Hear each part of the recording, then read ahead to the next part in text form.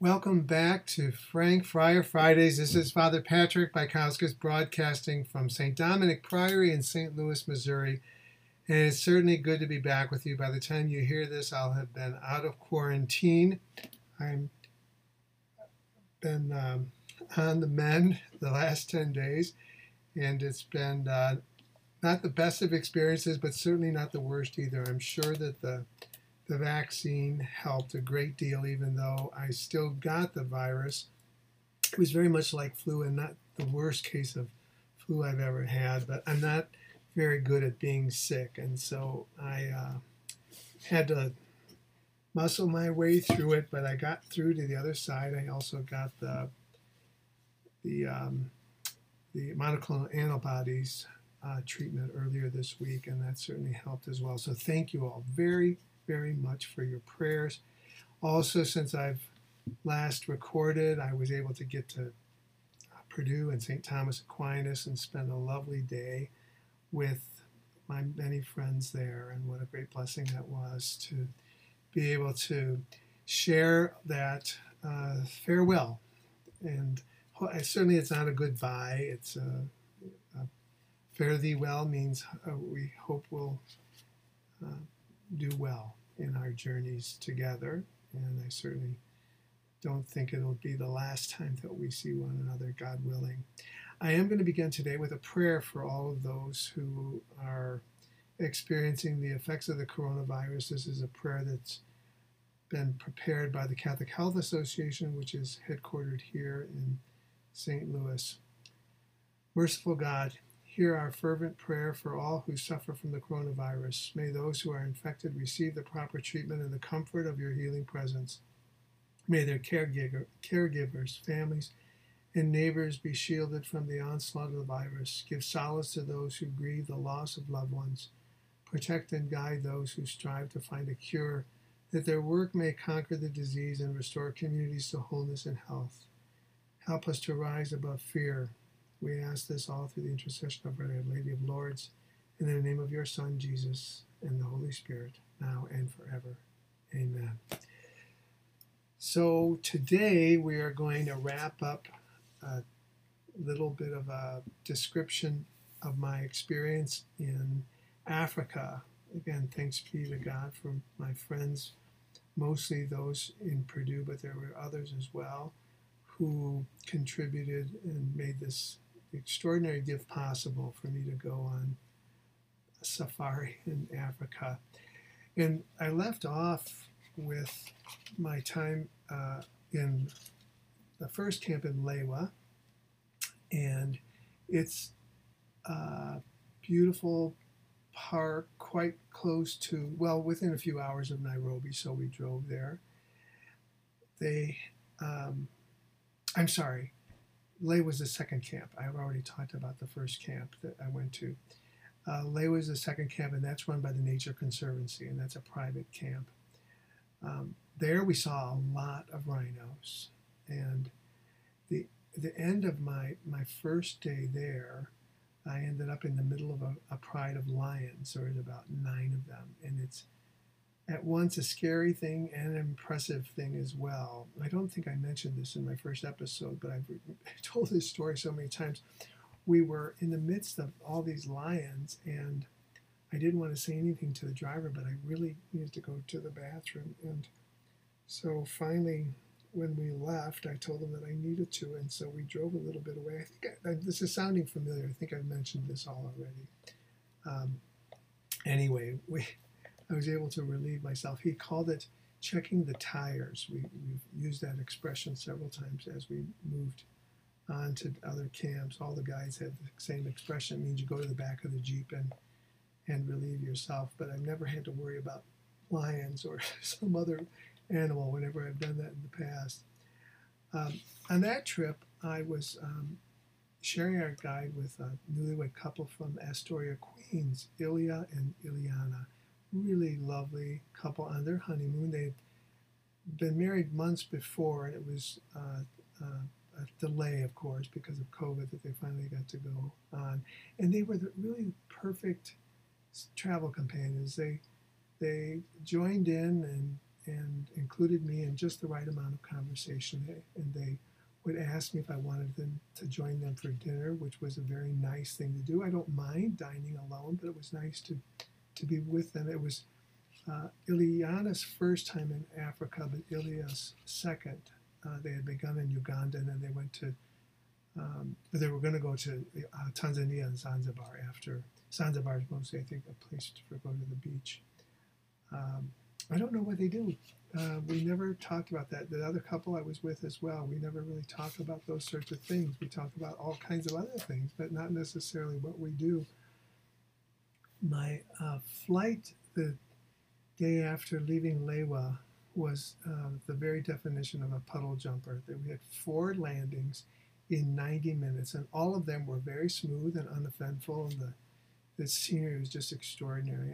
And I don't think I mentioned about this honeymoon couple. Ilya and Ileana were both born in Russia. They both left as children, and they didn't meet until they were adults. Really extraordinary. I was reminded of my time in Indonesia because the last night that we were both in Lewa, they asked me if I wanted to join them because they had a special honeymoon dinner prepared for them at the camp, and they wanted me to join them. And I said, no, I will not be part of your honeymoon dinner, which reminded me of my time in Indonesia when the couple asked me to join them in Bali on their honeymoon. That's a whole nother story. So I was in Masai Mara for 4 nights and really had another just sumptuous accommodations. It looks like a tent from the outside, but it doesn't look anything at all like a tent from the inside. Beautiful veranda. You could sit out and look out over a marsh, but there were no mosquitoes. I may have mentioned this as well. I'm not exaggerating. I saw far more elephants than I saw mosquitoes. Here in Masai Mara, we were about 1 degree south of the equator, but we're at right at a mile high. So because of the elevation, it's not very hot. In fact, it's quite comfortable. It's beautiful, even though it's right at the equator.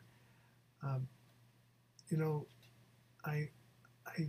do think that one of the things that kept coming back to me and was reflecting on when I had experiences with these couples is traveling on my own. And of course, I would like to have traveled with others, and I think I'd asked, and maybe again I may have mentioned this, I'd asked others, but people were nervous. But I don't regret at all taking the opportunity and being able to go when I did, and still have money left for another really wonderful trip somewhere. Maybe it will be this coming year, maybe it will be another year. But I think that when we have these experiences, and I always think about this, whether it's a mission trip or a trip out for social reasons, that God puts us in these places for reasons, and the people that we encounter there and the conversations that we have, and we may not even know why we have these encounters until we're with God in heaven, but you do get to see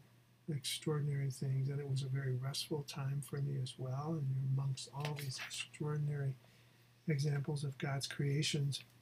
When I was at Masai Mara, I spent most of the days, so I was there 4 days, I think maybe 2.5 days with a couple from California named Anna and Flovex. They lived outside of Oakland. I think they were teachers. I'm not sure. They had 6 children. There was a blended marriage. They had 6 children between the two of them. Really lovely couple. And again, perfect traveling companions. We talked just when we needed to, and we were able to keep to ourselves. We would leave a little bit earlier on our afternoon trips. We left about 3:30, but we would come back about 6:30. So it was about a 3-hour trip. The first 2.5 hours on our first night, we didn't see a thing. We didn't see anything I hadn't seen already. But then we came across this huge pond, and it was filled with crocodiles and hippopotamus. It was way too many to count. I did try to start counting them. It was impossible. And I was kind of led to believe that, I don't know, the way I'd asked the question in some other camp or some other park made me think I wasn't going to see crocodiles at all on this trip, but certainly that was not the case. And our guide said that we saw something that he had never witnessed. There was crocodiles mating.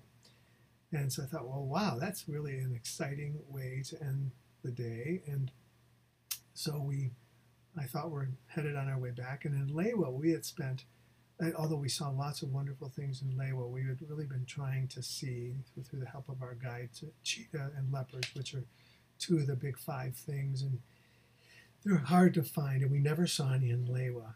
But then on the way back, we saw two cheetahs. And the guide said they were brothers, and they were eating their prey, which was a young toki.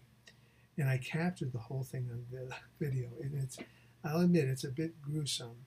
They take turns, so they'll sort of like start eating their prey, and the other one will keep its head up, looking around. And what they're looking around for is hyenas, because they're actually afraid of hyenas, because hyenas have very powerful jaws, and for something like that, for a smaller cat like a hyena, like for a cheetah, the hyenas can make pretty short work of them. So they'll be eating their prey, and one will be watching, and so they keep going back and forth and back and forth. But golly, they are just really gorgeous. So then we watched that for a while, and we thought, well, now that here it is, now this is the end of the day for sure. But no, then we came across what is really the rarest of all game sights, at least is what I'm told, and we saw a leopard. And it was just sitting there, and it was, my goodness, what a beautiful, beautiful animal.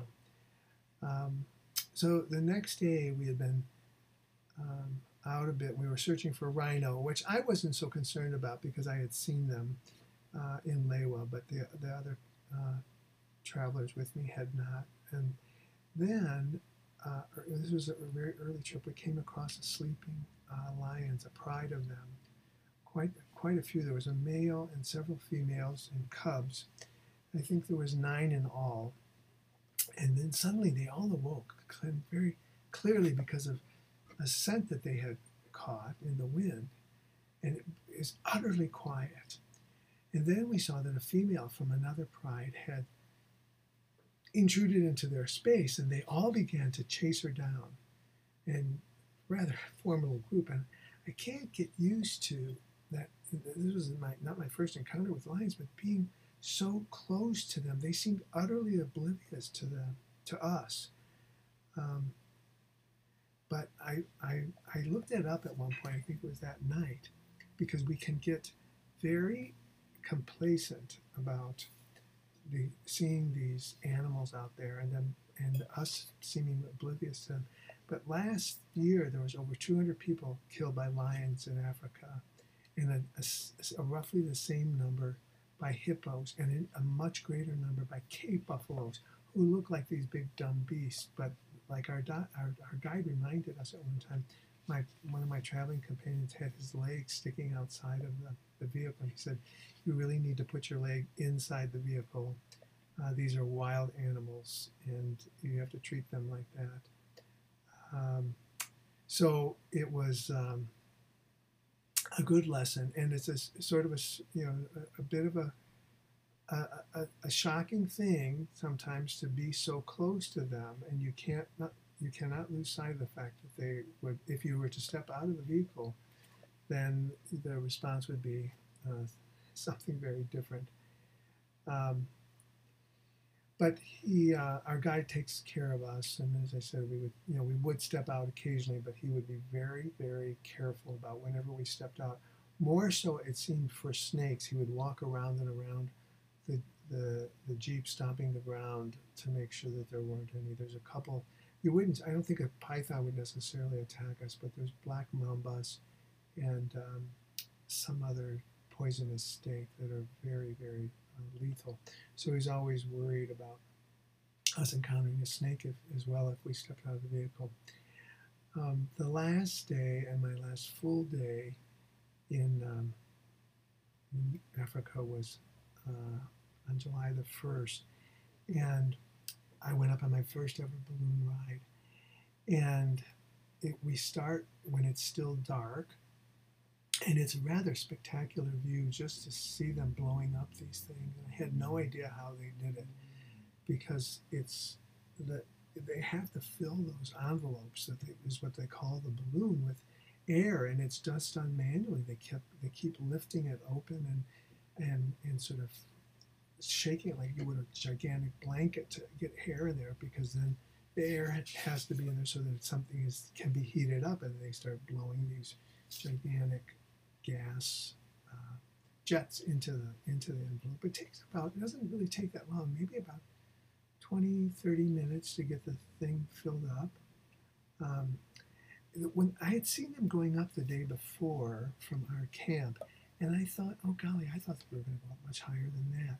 But gosh, I'm certainly glad that we don't go up higher than that, because then everything would be so small. But we just are. It seems just like a few feet above the treetops, and you can see all of these animals, and they're sort of startled looking at us. This is not one of those occasions where you think that they've gotten used to us, especially the elephants, and they're looking up at us like what on earth is that? And then we see all these hippopotamus splashing, and the birds. Oh my goodness, the birds! And to be above the birds, that's a view that I've never seen before. I can't imagine anything quite like it, to be floating around and seeing the birds below us. I'm sure that these men that guide or pilot our balloon, they've seen it all before, but they say they never get tired of it. It's so quiet.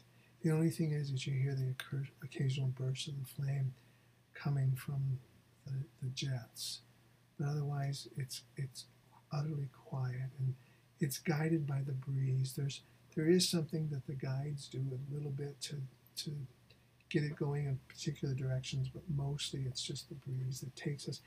The whole basket weighs half a ton, I'm told, so around 1,000 pounds. And I thought it was going to be a crowded experience, but it wasn't at all. It was just lovely. I had my own little corner section. Took some really extraordinary pictures. Was able to see the sunrise over the Masai Mara.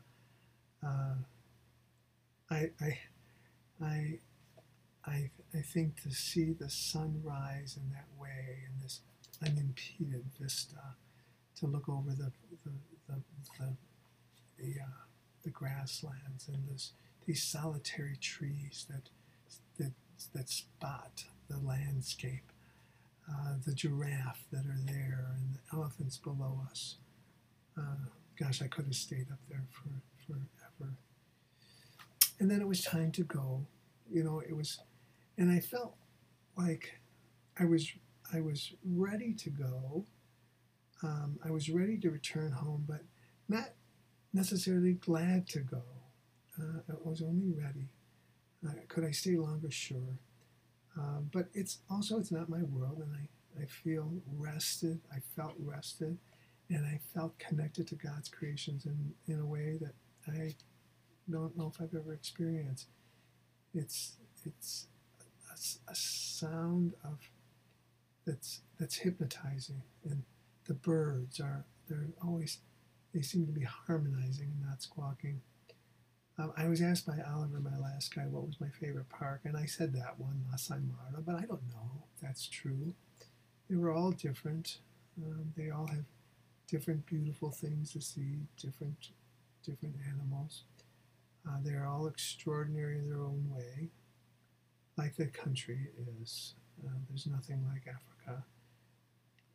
I hope that other people can see this really extraordinary example of God's creation like nothing else, and recognize how very important it is for us to see how blessed that we are, how God has blessed us, and how we need to do all we can to protect God's blessings.